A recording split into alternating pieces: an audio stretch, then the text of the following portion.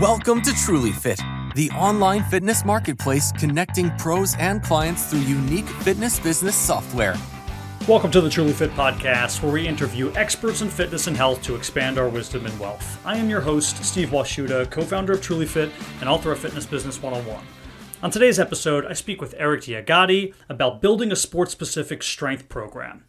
Eric's credentials run the gamut here. I can talk about everything from him being in the industry for 20 plus years and owning big gyms and small gyms, working with Gatorade Players of the Year and Pro Bowl players and Olympic gold medalists, World Series champions, to advisory boards he serves on. I mean, he has done it all in the industry, and he is absolutely a wealth of knowledge. But specifically in this episode, I poke at Eric to give us really good insight and tips, because he has so much experience in this realm, as to building a sports-specific strength program. A lot of new, younger trainers, National Academy of Sports Medicine and the like, are finding themselves in roles where they are not used to working with a sports team, because they were taught from their certification level how to work on a one-on-one basis. So it's way different for a host of reasons that Eric explains. We go over from like a hypothetical conversation standpoint. If you were just hired as a strength training coordinator for, let's say, a high school football or baseball or basketball team, how exactly you go about running a program. We talk about how he uses the FMS screen, and if he uses it with individual athletes as opposed to the whole team, or when he would use it, when he wouldn't use it. How it's different training particular positions in each sport, and how you have to take that into consideration, that you're not just building a blanket program. Different conditioning tips and drills that Eric likes to do, and just general macro thoughts on conditioning and how one should potentially go about it or not go about it. Overrated exercises, and a host of other things. Again, Eric was an absolute wealth of knowledge, and I hope to have him on the podcast again down the road. You can find him a bunch of different places, but I think it's easiest just to go to Eric, E-R-I-C, Diagati, D-A-G-A-T-I, on Instagram. With no further ado, here is Eric. Eric, thank you so much for joining the Truly Fit podcast. Why don't you give the listeners and audience a background on who you are and what you do in the health and fitness industry? Absolutely, Steve. Thanks for having me. I've been in this industry for just over 20 some odd years. And with that, done that in a lot of different ways in a lot of different places. Primarily, for a title, I'm a performance coach on the fitness side of things, primarily working with athletes and improving their performance, helping them stay on the field. But also over the course of the years, I've had my own facility for 12 years, which is a multidisciplinary fitness center, which had everything from chiropractic care, physical therapy, nutrition, fitness, performance. And then now I've moved on to doing more consulting with teams, organizations, schools, as well as a big piece of what I do is training other trainers and sports medicine professionals and going out and teaching around the world. Well, that's fantastic. And obviously you've already worn a lot of hats in the industry and done it all. So I'm sure we'll have a long conversation that touches on all of those. But I have to ask first, being a New Jersey guy, where exactly are you either located now, or where were you from in New Jersey initially? I live in Wayne, so I'm in the north part of Jersey. I always joke that I'm 30 minutes to 3 hours outside of Manhattan. Yeah, same here. I'm from a small town called Kenilworth. It's in Union County. I don't know if you've heard of it, but very well aware. Yeah. So there's a gentleman that I used to work with when I was in high school. I'm not sure if you're aware of him, but his name is Sal Marinello. And he's a strength coach who's been, a long time in the fitness industry in your area. So, okay. Not familiar with the name, but I'm sure it's connected. There's only usually 3 or 4 degrees of separation in New Jersey. Yeah, exactly. Yeah. And I know you've worked out of the Robert Wood Johnson. Was that a gym, or was it a hospital that you've worked with? I did a FMS certification there a million years ago. That was the only contact that I had with RWJ. Yeah, I had seen that on your site, and I know some people who had affiliated with that gym. So, but moving on here, I want to talk today about building a sport-specific program, strength program. So, National Academy of Sports Medicine, they are churning out trainers left and right here. We can talk about at another point how the barrier of entry is too easy to get into this industry. But now that a lot of people are entering in and becoming personal trainers, something that they're doing or trying to do right away is help out with individual teams, let's say a baseball team or a basketball team, or like in a high school level. But it's quite daunting if you've only worked one-on-one personal training before. This is a totally different game. So where do you start hypothetically? It's a completely different animal. And so with that, so the first thing I would say when working with a team is you need to get the appreciation and buy-in from the coaches. And because if you don't have that, it's going to be really tough to get this thing to work. And so I fortunately work with a really great group of coaches right now, and I am there for what they need me there for. So I don't have the role of the traditional high school strength coach that shows up with their coffee in the newspaper at 3 p.m. and I'm there for whoever's, whoever shows up in the weight room that day. I am specifically brought in as a consultant for whatever each coach needs. So the first thing is understanding what that coach is really looking for and what are their pain points really. And is it that they lost some of their key players due to injury last year and we need to do whatever we can to try to fight that from happening again? Is it that we're just physically getting beat up on the court or on the mat or on the field and we just need to get stronger? Is it that we don't have a very athletic group and we need to be faster and more athletic this year? It really depends on what each coach is looking for and asking those key questions of saying, all right, what is the main goal? What is ultimately the one thing I could give you for your team more than anything else? Because we get caught up in the program and not what the program is built there to provide. And what I mean by that is I tell every team when I start with them is we're training with one purpose in mind, and that is for us to win games, to win meets, to win matches. And it is not to get good at exercising, right? And so we understand that everything we're doing is a means to an end, that if we deadlift or we bench or we squat or we do any of these things, we're doing that not to get good at those things, but use those as a vehicle to get good at what we're going to be doing on the field as a team. That makes perfect sense. And I just want to hit on one point you said, or at least what I heard from that is there isn't a blanket program that you're using. It's not like you're saying, oh, I'm working with a new baseball team. I'm going to print out my 100-page sheet and hand it to this baseball team. You were sitting down, you were having consultations and conversations and really making sure that it is specific to said team and said coach. Yeah, I wish it would make our lives a lot easier if I could just rattle those off and just send them a link. But, each team's situation is unique. They have unique in terms of, first, like I said, how much is the coach bought in, right? And are they going to be involved? And then how much are they going to be involved? Are they actually going to be in the weight room there with you? Is it going to be all on me? If it's going to be all on me, and how much time that's going to require? And then also how much they're engaged is also going to dictate how much the players are engaged. Is this something that, hey, we're bringing it in because we feel like we have to do this? Mm-hmm. Or is this something we're bringing in because we truly believe in it? And this is a part of our program and the expression of kind of, this is how we do things in this program. And so it's expected that this is just part of the culture, and understanding that is first and foremost. And then you have obviously logistics of, in schools that I work with, we may have 6 to 8 different sports all vying for a small 20 by 30 weight room that can barely fit one team, let alone multiple teams at once. And so how much access are we going to get to the weight room? What type of equipment do we have access to? What type of time do we have? Are we dealing with athletes that are also playing in multiple other sports? These are a lot of the questions that if you don't ask, that you're going to miss out on some major, key factors in your program. Well, it seems quite daunting already, but hopefully as we go down through these other questions I have, you'll answer them and it'll seem a little bit less daunting. But let's walk through. Okay, so we get through that part. The coaches buy in, you meet the players. There's some sort of plan in place from a macro perspective. You talked about the FMS screen before that you did at Robert Wood Johnson. Are you doing that with each individual player? And let's actually maybe take a step back for those trainers who are not familiar with an FMS screen. Can you describe it? Sure. So what the FMS screen, the functional movement screen is, it's a biomarker for your movement competency. And what that means is that every movement we do comes from a simple set of primary foundational patterns. And what the FMS just did is take some of those patterns and set you up in specific setup positions and postures and ask you to move through certain patterns and score that objectively.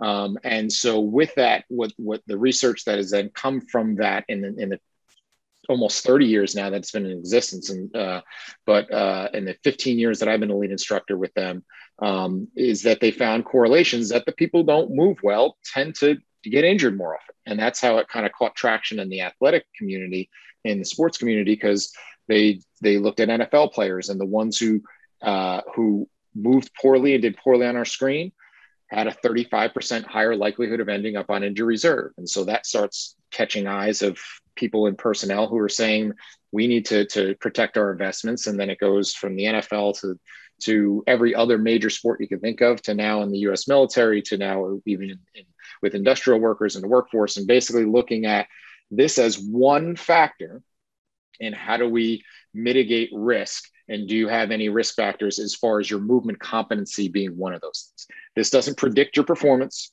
and it doesn't remove the risk of injury. It just tells you if you could possibly have some of those things. And then you have to actually have a plan to actually do something with that. Now, that being said, in an ideal world, I'd love to have all my players be able to do that, but that's not always possible from a time constraint, from a budget constraint, and those sorts of things, because it does take some time.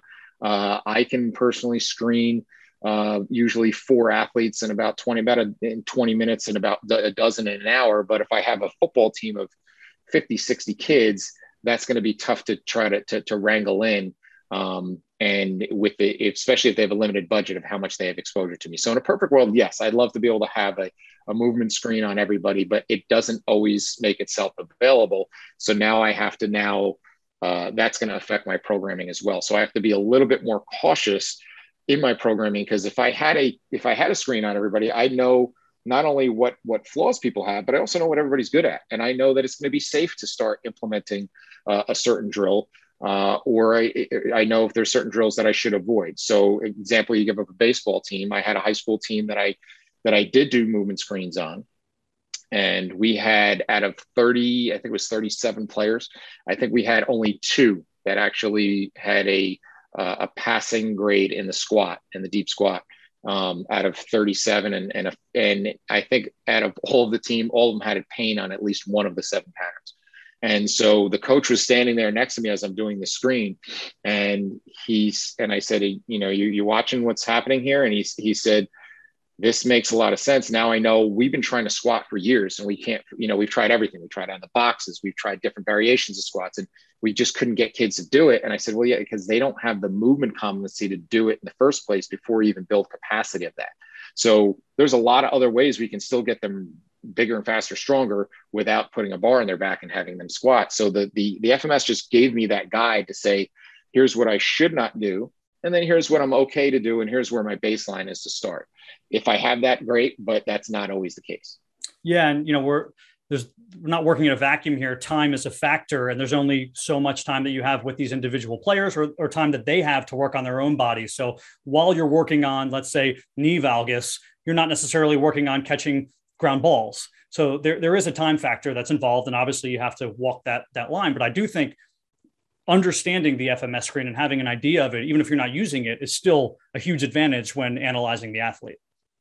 And really just taking a step back and understanding movement, and to be able to say to a coach when it really gets to, this is, we're talking about entry level, fundamental level. When it really gets to the highest level is when I can have communication with a coach who's working with, and baseball is a great example because I work with it quite a bit, is if they have a kid who can't get down on a ground ball, I can explain why. It's a movement barrier that he has that's now become a barrier to their skill acquisition. So you can hit them 1,000 ground balls a day and you can give them all the drills. They just physically can't do that, right? You're trying to teach them a language they don't understand. So I can remove that barrier if I can get them to move a little bit better and take that roadblock out.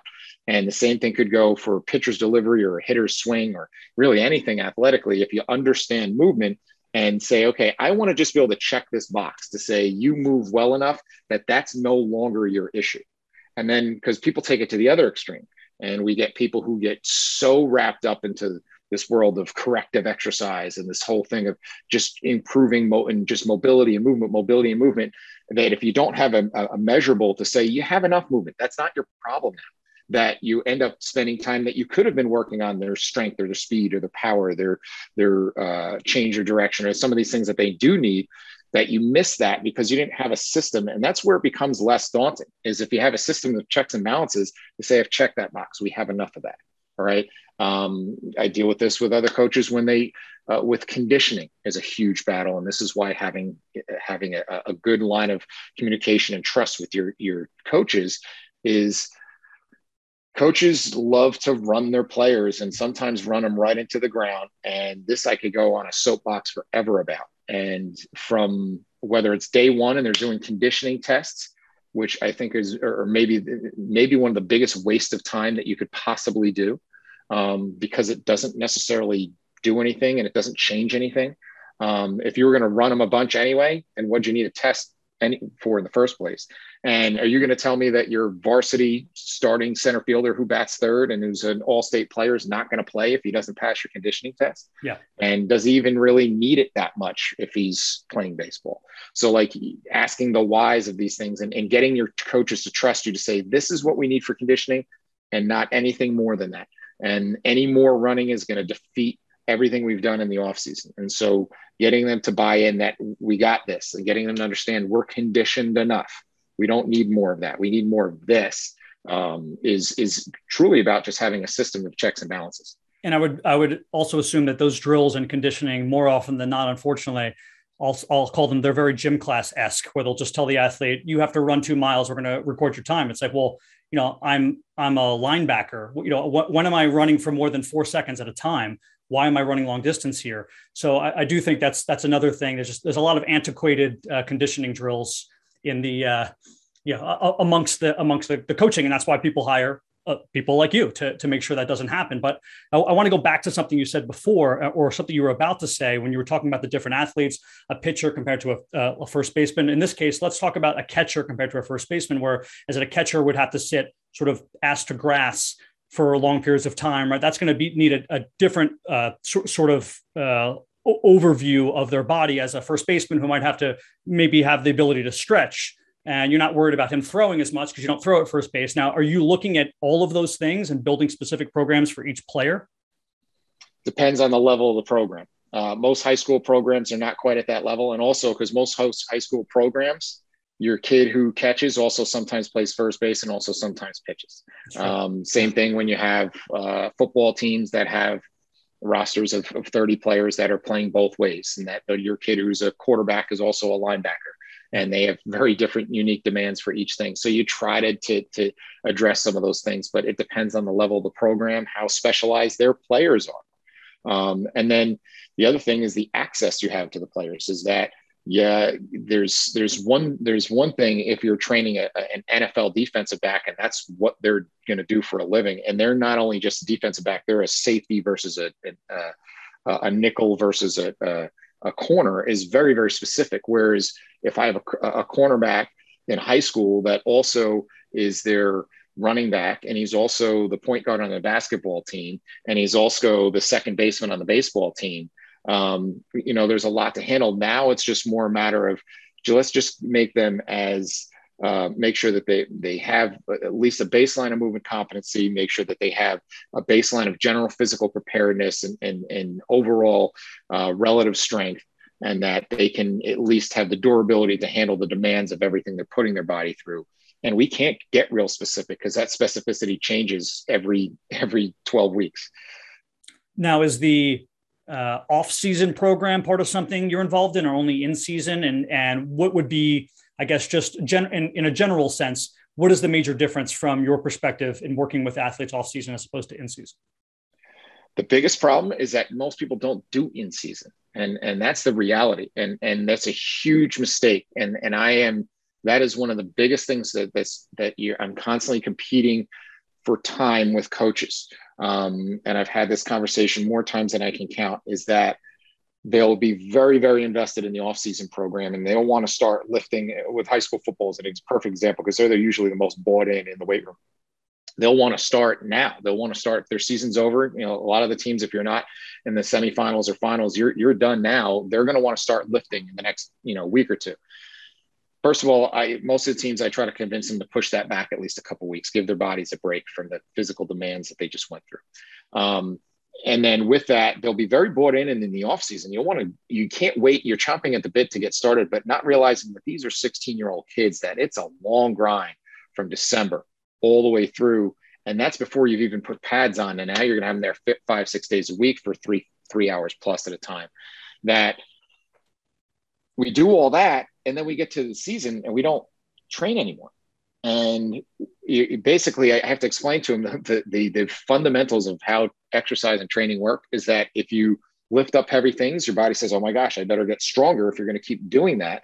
If you stop lifting up heavy things, your body says, oh, I guess I don't need that strength anymore. And so what happens is we do basically a 12-week regression program from when camp starts. And they're at their weakest when ideally they need to be at their strongest. Right now, when we're going into what the whole purpose of this was to try to win a state championship. And so in-season training is probably one of my biggest pet peeves that I see at the high school level that is often overlooked. And if they do anything at all, is that they spend so much investment in their off season and they don't keep it up during in season. It doesn't take a lot. You could get away with 2 25 to 30 minute workouts a week that could maintain a lot of what you built in the off season if you do it right. And if you map it out right with your schedule, and it won't eat that much into your time, and it'll pay huge dividends in keeping your people on the field and keeping them fresh from when you want them fresh when we're heading into championship season. Yeah, that's a great point. I think too that, in the football world, there's a lot of trickle up and trickle down. And I don't think for whatever reason that has trickled down yet, meaning the NFL's doing that, college is doing that, but the high school quite hasn't caught on, where they're still a lot of times hitting 3 days a week in between games. Whereas in, college, they're in uppers, then they're lifting one day, then they're watching film and doing mobility work another day. And they're not hitting as much as high schools are. So hopefully that's a trend that changes over time. And then other sports have other, each has their own unique battles they have to fight. When you're dealing with baseball, and baseball has, and especially in the Northeast, and you get, rainouts 2 days out of the week, from April to May, and now you have to play 4 games in a week, to try to find the energy and time to still have some practice and work on your skill stuff that you need to develop. And you still have to, and then try to find time for strength and conditioning in there. It's not easy. It's not an easy task, but that's why you have to be committed to it as a program, that this is part of our culture and this is how we do it. What do you think are some musts or some absolutely nots as far as exercise types that are being used now? Let's just keep it what we're talking about in like high school programs. Are there exercises that you're saying people are too focused on them, we don't need them, or things that are missing that should be integrated into these programs? One, I think in terms of things that I would pull out is, first, there's 2 probably things. First is the things you can't teach really and coach really well. So there's some things that could give you great benefits. And I'll give you 2 examples, like a barbell deadlift and or the Olympic lifts can give you huge benefits. But if you don't know how to coach them, or you don't have the staff on site to know how to coach them really well and to oversee those lifts, you're going to wash away not only all the benefits, but you're going to increase your risk significantly. So if I'm in a situation where I'm not going to be hands-on to oversee those lifts, I don't plug them into your program, because I don't trust that the freshman pitching coach, or that the JV line coach who is only experienced in a weight room really is what they had back in high school 10 years ago. And they don't have the ability to have the watchful eye and the coaching skill to coach those things. That's fine. That's who I have to help me implement this. I just won't give them an exercise that complex. So that's number one, is only put in what we can safely teach and execute, so you actually even get the benefit of it. Because remember, we're not doing the exercise to get good at the exercise. We're doing it for an end result. And then 2 is distance running, long, slow distance running, from a physiological perspective that doesn't match the demands of 90% of the sports, unless it is cross country. And also from the fact that they don't understand that there is everything we do has a cost. There's a training cost to everything. There's a metabolic cost, which may be a good thing. We're going to burn some calories. There's a physiological cost, which may or may not be a good thing, because if I go and do a really taxing practice or workout the day before a game, now I have no physiological reserve going into the next day. Not a good thing. But there's also a structural cost. So like I have an example. I have a kid who's on one of the teams that I work with. He's a Division I recruit. He's got about a dozen different schools looking at him. He's a big lineman, and he sometimes lets his weight get away from him. He went to one of the schools that's recruiting him, and they said he needs to lose weight. You need to start running.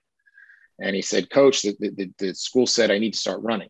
Now, this kid's knees rub together when he stands there. He's just a big body that he can't control. You tell him to start running, you just start your timer and when his knees blow out, because he can't handle the structural cost. So for whatever metabolic benefit you get from that, it's 10 times worse what he's going to pay in a structural cost. So when you go and run a bunch of poles for football or for baseball, or you're running a bunch of gassers, you have to understand the structural toll and the physiological toll that's taking. And is it really worth it? Are you getting anything out of it? And if, you think you're getting better conditioned for your sport, it may not always be the case. There are other things that we can do that'll get you much better condition with a much lower structural cost, much lower time cost. That'll be much more efficient and effective for your sport. Well, let's talk about that a little bit, because I agree. There's always trade-offs. There's no solution, but some of the trade-offs are not good when you're doing these drills, these gassers and things of that nature. I know that I like to do things like boxing with some of my athletes, because it's still high intensity and it's endurance, and they're moving rotationally and they're using their arms and they're using their legs, and we're working on footwork. What are some of the maybe out of the ordinary things that you're doing with athletes to keep them conditioned, but it's not just your run-of-the-mill gassers? Okay. So if you've ever been an athlete or you've been a coach, you've never been in a practice where the kids have said, oh, good, it's time for conditioning. Like they get excited for conditioning, because it's been frameworked that it's punishment, mm-hmm. right? And so they just want to get through it and they hate it. And then the coaches have their tough guy attitude of this is what it takes, and we're building mental toughness, which is a whole nother. It's been a whole nother podcast. Now that's a bunch of nonsense. But so if I can take it where it doesn't feel like that punishment, and I'll give you the one thing that I do with field sports that is probably one of the best drills that I found, is that what we do is we take, and this is where I will group them somewhat on position, and I will box off sections of the field. And so let's say if you keep using this example of football, I'll have the lineman in a small box. I'll have the backs and linebackers and then a moderate sized box, and then the skill outside guys in a bigger sized box. And then what we do is we put everybody in those boxes. I call out two names, right? And so we're going to have Steve and Eric. Here we go. You got 30 seconds or 20 seconds, whatever we said is our time. Go. And we play tag. And they have to chase everybody down and try to tag them. And we compete to see who can get the most people. And so with that, you're working on reading people's hips, reading people's feet, being able to break down, change direction, accelerate, decelerate. There's a huge conditioning component. They are gassed when they're done, but they're laughing, they're having fun, they're competing, and they don't feel like that's conditioning. And it is tremendous conditioning. And there's so many dynamics to that of working on their ability to do all those things. That is a great go-to for conditioning that people generally don't think about. Yeah, that's fantastic. And what came to mind when you said that is also like dodgeball, right? In a very similar way, where you have to catch, you have to locate the ball, you have to move your hips, you're throwing overhead, which you do in a lot of sports. And, you're moving in all directions. You're moving laterally, you're ducking, you're jumping. So I think that's probably something else that, again, doesn't seem like punishment, but you're working on conditioning-esque things. Yeah. And, whether it's that, or if it's on a strength perspective, doing things like tug of war, or doing different drills with battle ropes. Those are the kind of things that they feel like play, but they're actually checking a lot of boxes in terms of physical attributes we're looking for, in terms of you have to learn things that have direct carryover in terms of positioning, leverage, self-organization, translating into things in your grip, being able to generate power, learning how to manage your breath, all of those things we can sneak in here in something that feels like play. And the coaches like it because there's a competitive element. And then the kids like it because it's just not another gasser running from here to there. So I'm going to break down sort of where we've gone so far. You initially maybe meet with the coaches and the team, and you get a sense of direction from the coaches and from the team and what the players need and what the coaches are working towards. Then you make a plan, some sort of prescription on what you're going to do. You're overseeing the athletes. We are making sure that there's in-season training also, not just training beforehand. We're making sure that training is commensurate with the athlete and the sport. If it is, again, football, we're not going to have them run 5 miles for conditioning. We're going to have them play tag and do things where they're moving their hips and feet in all directions that mimic the sport itself. And is there anything else I missed that you feel is like a vital component to tell someone who would be brand new to working with a high school sports team?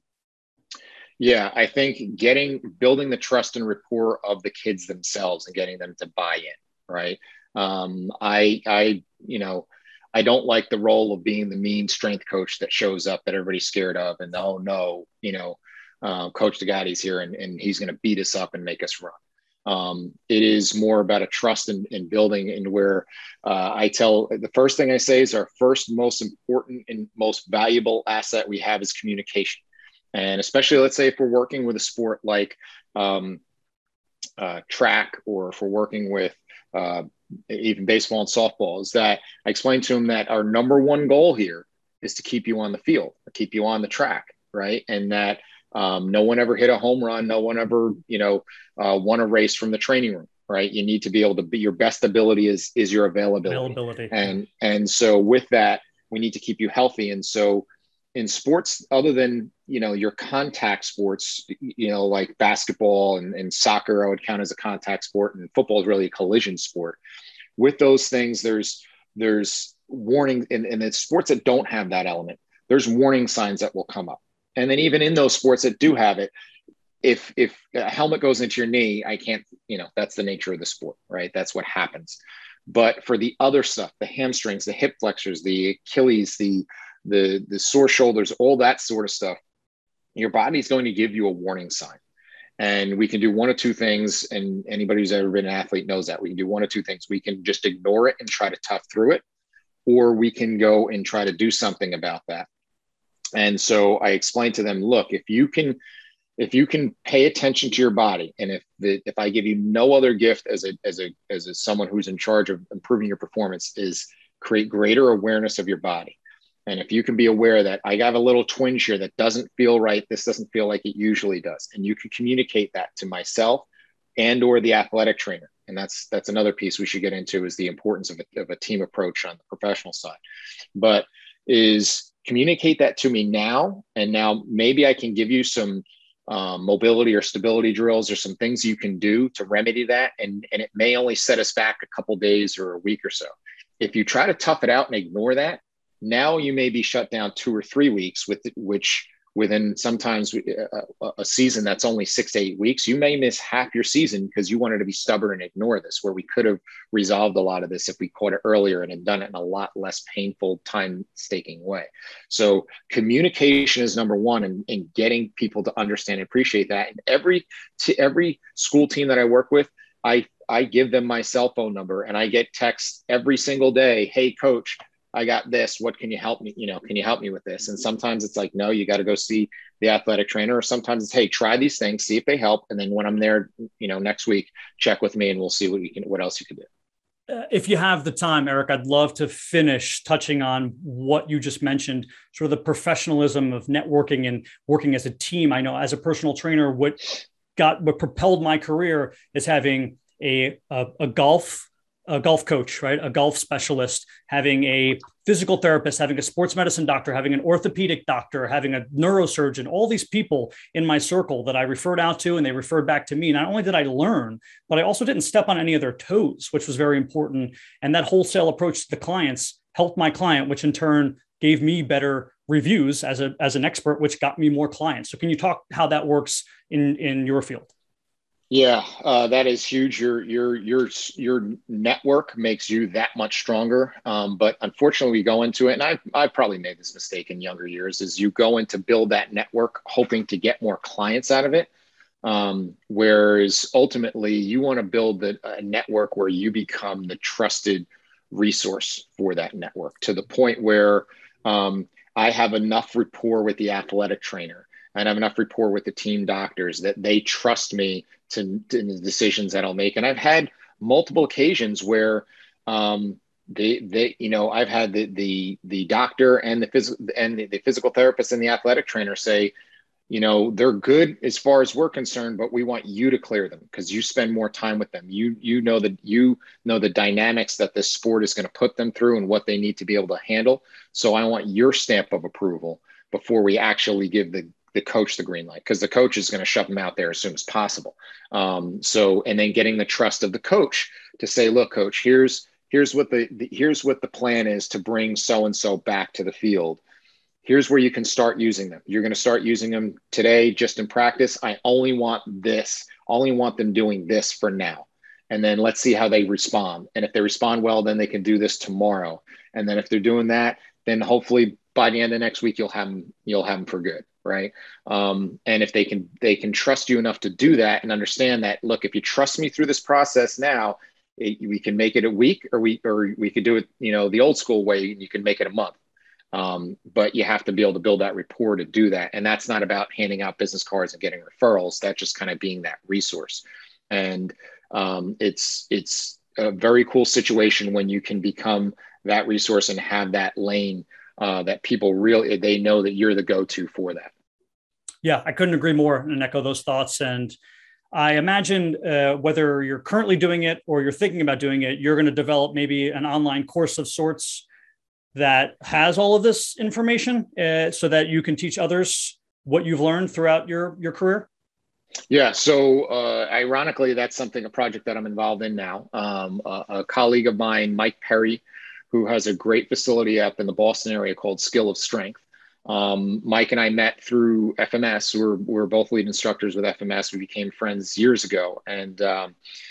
And we were talking, we were both down at FMS headquarters about a year or so ago for one of our virtual courses. And we were just spending some time. We were talking about, okay, well, what do we think could be next in terms of that's not out there? Like, what do we see in terms of education that's missing for our world? Because we go out and we teach trainers and strength coaches and physical therapists and athletic trainers. And like, what's our biggest weak link? What's our Achilles heel?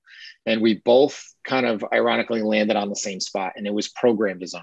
Like, and what I mean by that is we have a lot of really cool courses, and we have a lot of really cool information and stuff out there that people go out and grab, but they don't have a system to tack it to. And so one of two things happens. They go out and take that method course of whatever it is, kettlebells or FRC or FMS or a mobility course or any of these things, right? And they take it, and one of two things happens. One, they go back Monday and everybody's doing that, right? Forget what we did everything up until now. Everybody on Monday now needs more mobility, or everybody now is going to use a kettlebell, or everybody now is going to use whatever thing I learned this weekend. And I'm all in on that. And that's all I'm going to do. And I'm that guy now, right? And that is now my new silo that I'm going to live in. And I am going to only do, if I'm a kettlebell guy, I'm only going to do it if Pavel says to do it. And I don't look ever outside of my silo. That's one way it happens. And we get caught into that trap, and we pigeonhole ourselves into one method of practice. The other mistake we make is we go and take a course. And I can't tell how many times I've had this where people who've taken one of my courses and said, it's great information. I love it. I can't wait. Then they get back Monday, and now reality sinks in, and I have my full list of clients, or I have my full client load, a patient load as a physical therapist, or I'm in the athletic training room, and it's like, shit, how am I going to plug that? Where am I fitting the time to do this? How am I doing this? This doesn't fit exactly in with the to plug and play with the system that I have. And so, you know what? I liked it, but I can't, it doesn't work in my situation. And because they don't really have a system, it's just emergency triage that they're doing, whether it's on the training or rehab side, and they don't have really a system That's methodical. And so because of that, they keep learning new stuff that they acquire, and then they just as soon forget because they don't have a system to actually apply it. And so the concept of our principles of program design is say, look, there's some guardrails and there's some checklist of principles that apply to anything. If you're using exercise as a modality for improving someone's fitness, health, wellness. And so those guardrails and those principles are what we teach. And then whatever methods you want to plug in, good for you. We don't really care at the end of the day whether you use a 5-3-1 system, whether you use West Side, whether you use Pilates, whether you use Strong First. It doesn't really matter. Is you can take all of those things and put them in one big melting pot if you have the right principles and checklists to say, okay, now I know when I use kettlebell swings versus deadlifts versus something else. And so now I have a system to put that up against. And now it is a lot less daunting because I just have a simple checklist to say, okay, did I check this box? Do they move well? Yes. Okay. Do they have enough strength? Yes. Do they have enough power? Yes. Okay. And then now I just go through and where's your weakest link? Oh, okay. Well, maybe your weakest link has nothing to do with what happens in the gym. Your lifestyle recovery stinks. And we need to invest our time in teaching you about the importance of sleep and the importance of nutrition and hydration and these things. So if I have a checklist, it's that simple, is that I just have a really good checklist to kind of go through and say, where do we need to focus on? And that's how I build a program around that. And I don't waste time doing drills for things that you don't need. That's absolutely fantastic. And certainly from the National Academy of Sports side, I can tell you that's needed for trainers because, like you said, they are inundated a lot of times with a lot of information and a lot of different new modalities.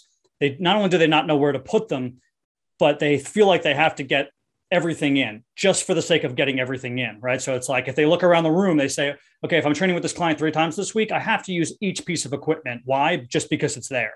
So I think that's going to be a life changer for people, and also people who are passionate, but they just don't have the sense of the next step. And that is a lot of young personal trainers that I work with. And with that, so, we've run a couple beta courses for professionals in our network for the live course for this, which we'll have dates, posted in the coming weeks. Is that when we have case studies and we say, here's your case study, and we put people in groups and say, you need to write a program for this individual, to understand that, okay, here's the difference between a program, which is not the same thing as a workout, right? If you're just giving workouts, that's something different than a program. Program is ultimately what leads you from point A to point B. The workouts are the means to kind of fill that in. And then within a workout, we had really smart, people that were in that room that have lots of experience, and yet they have that session chart, and it intimidates them in that, well, there's a section in every session chart has the same sections to them, right? They have warm up, they have this and that.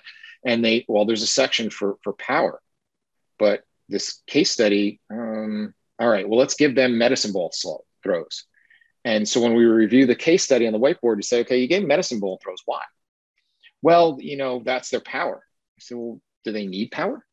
The case study was a woman who's looking to lose weight, and power's not anything, it has nothing to do with their goal. So we don't just have to fill it in. Just because it's there doesn't mean we have to fill it in, right?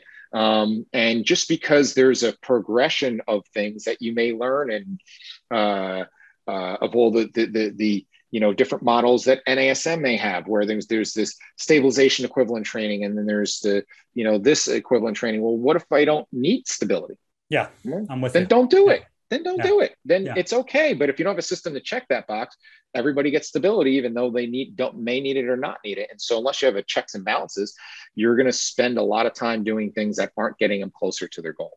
And so the difference between a good trainer and a great one is that a good trainer will still get your results. I'll just get you there faster because I can sift through all the nonsense and say, these are the biggest steps to take to get there safely and effectively. And I'm not going to waste time doing anything that's unnecessary because I already checked those boxes.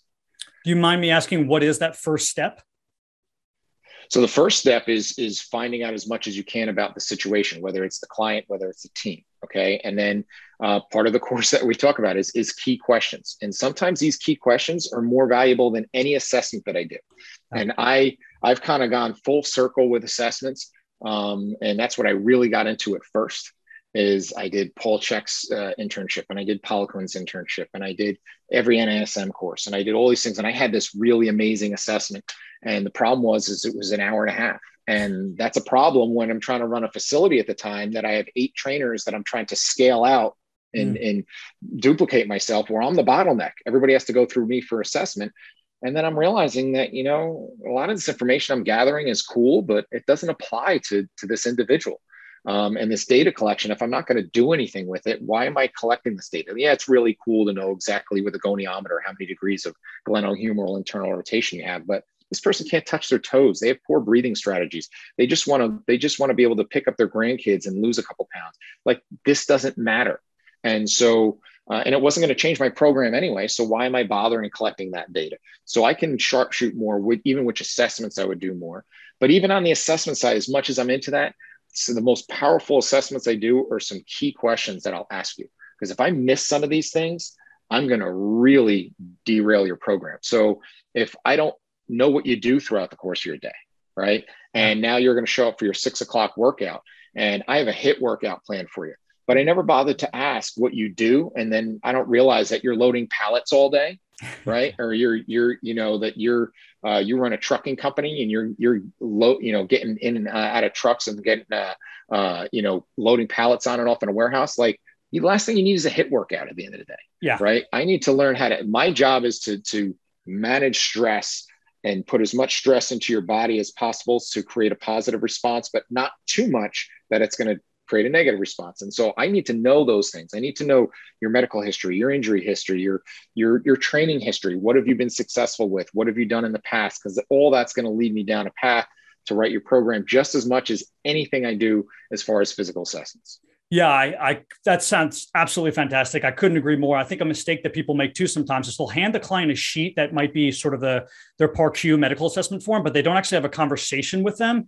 And then what happens is the client then gets to decide what's important and what's not, right? So when I sit down, you might not think that you breaking your ankle at 22, because now you're 55, matters, but it does matter, right? Because now there could be imbalances that you've never noticed, that if I would have known that you had this ankle break that you were hobbling on during your tennis career, that I could change and shift what I'm going to do in the program. So you have to have the actual conversation with the client and not just hand them a sheet and get the sheet back. Well, Steve, you and I know, because we've seen enough people fill out those charts and go, no, sign. Okay, can we get started? Yeah. That nobody's paying attention to those charts. Right? No, half the time come back. I've had people tell me that they've had a heart attack 3 years ago. I said, that's not on your list. That wasn't on your sheet. Yeah, no, we have some great stories we tell in the course about that. The one I tell is I had a woman, I was using her as an example for a movement screen. And I said, you don't have any injuries that we need to know about? No, nothing. And I go through and I say, you sure you didn't have anything? You have a couple big scars on your knee. She's like, oh yeah, well, I did have those ACL surgeries. I go, plural? She said, oh, well, I had 4 of them. I said, you forgot 4 ACL surgeries 5 minutes ago. Like, that's pretty important for me to know. That's going to impact our programming, but people aren't going to be forthright. And so that's why I want to have, again, checks and balances to know these things, because PAR-Q doesn't cut it. A PAR-Q is a thing to kind of CYA to have that, but you need to pick that thing up and read it and then ask the question. No injuries, nothing, hips, knees, shoulders, low back, nothing. Well, I say, oh, well, I do have this. Oh, well, I do have this. Oh, well, now you start to get the full picture. And sometimes even that's what the purpose of a movement screen does, is you realize that, they have no range of motion in that one ankle. And you say, do you ever do anything to that ankle? And they say, oh, yeah, you're right. When I was 22, I did break my ankle. Okay, what'd you do for it? Well, nothing. I wore a boot for like 6 months, and then I just started back playing tennis again. And say, okay, well, you skipped some pretty big steps there, pal. And so now we have to go back and undo 30 years of bad movement that you layered on top of that already restricted ankle. Yeah, I think it's important just to quickly too go over the mental side of that, because this is why it happens. So people aren't unaware. they're not trying to hide it from you. And it's not necessarily like naivety. It's this amnesia we have about our own medical history where we don't think it's a big deal. So we forget about it. It's like, I forgot how difficult it was the first 6 weeks of my child because but I'm sure if I got back to that moment, I'm not sleeping at night and it's very difficult. So I sometimes forget about surgery that I've had or difficulties that I've had because we've dealt with them, we've gotten past them, and we just have this natural ability as humans to have this amnesia about difficult situations. That's why we have to really probe our clients. There's kind of two edges that we have, and Gray Cook, who's one of my mentors who I've had the gift of working with for the last 15 years, who created the FMS, says there's people who don't think they can do things when they actually can. Those are the safest people, and those people just never get fit because they never challenge themselves because they're scared of everything, right?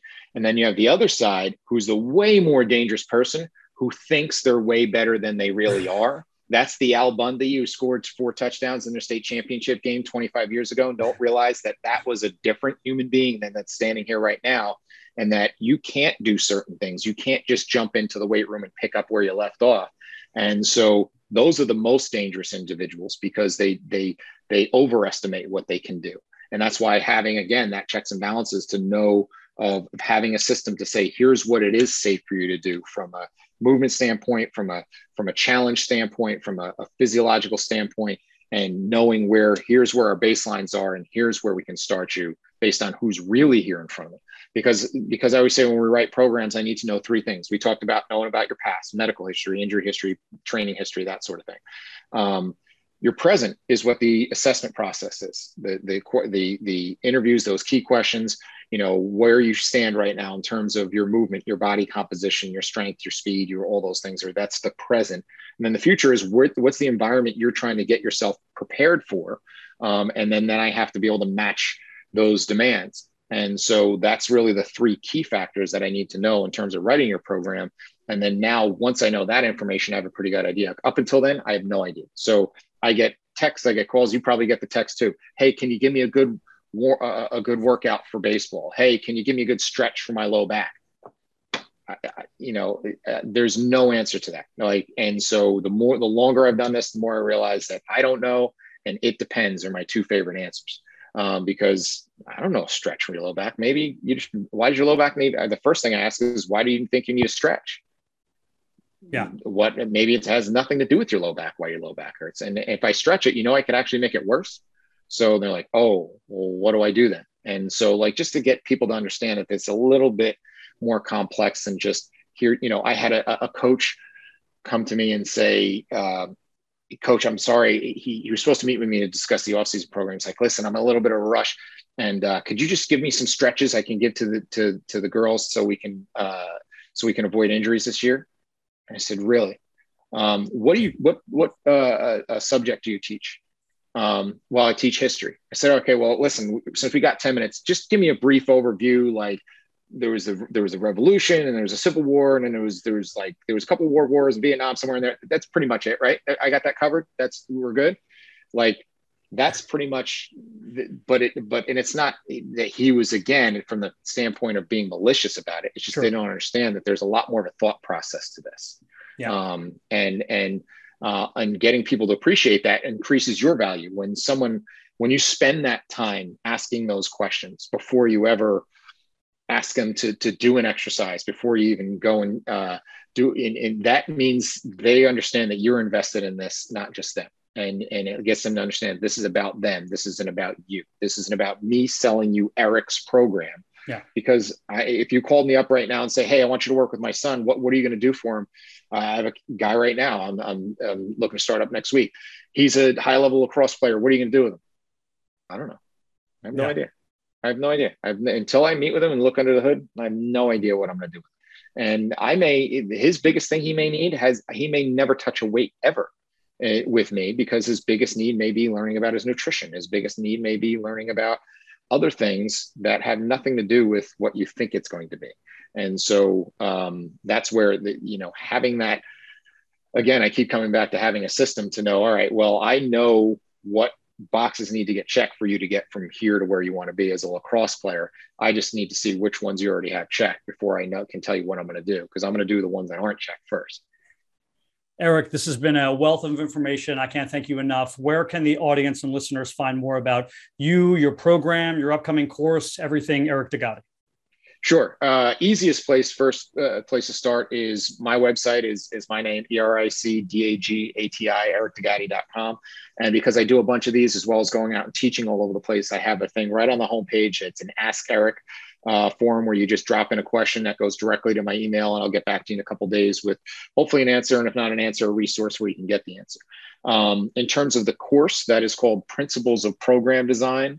We have Facebook, Instagram, and all that stuff. You can follow me on all those things, as well as follow Principles of Program Design on any of those. Like I said, we're going to be having some online courses that we're going to be looking to get out, some mini courses, as well as an online version, hopefully by spring. And we're going to be setting up dates for 2022 in the coming weeks for live versions of this, which are hugely interactive, that we've, like I said, done a couple betas of that have really gone awesome. And we're excited to launch those throughout 2022 at a couple different locations throughout the country.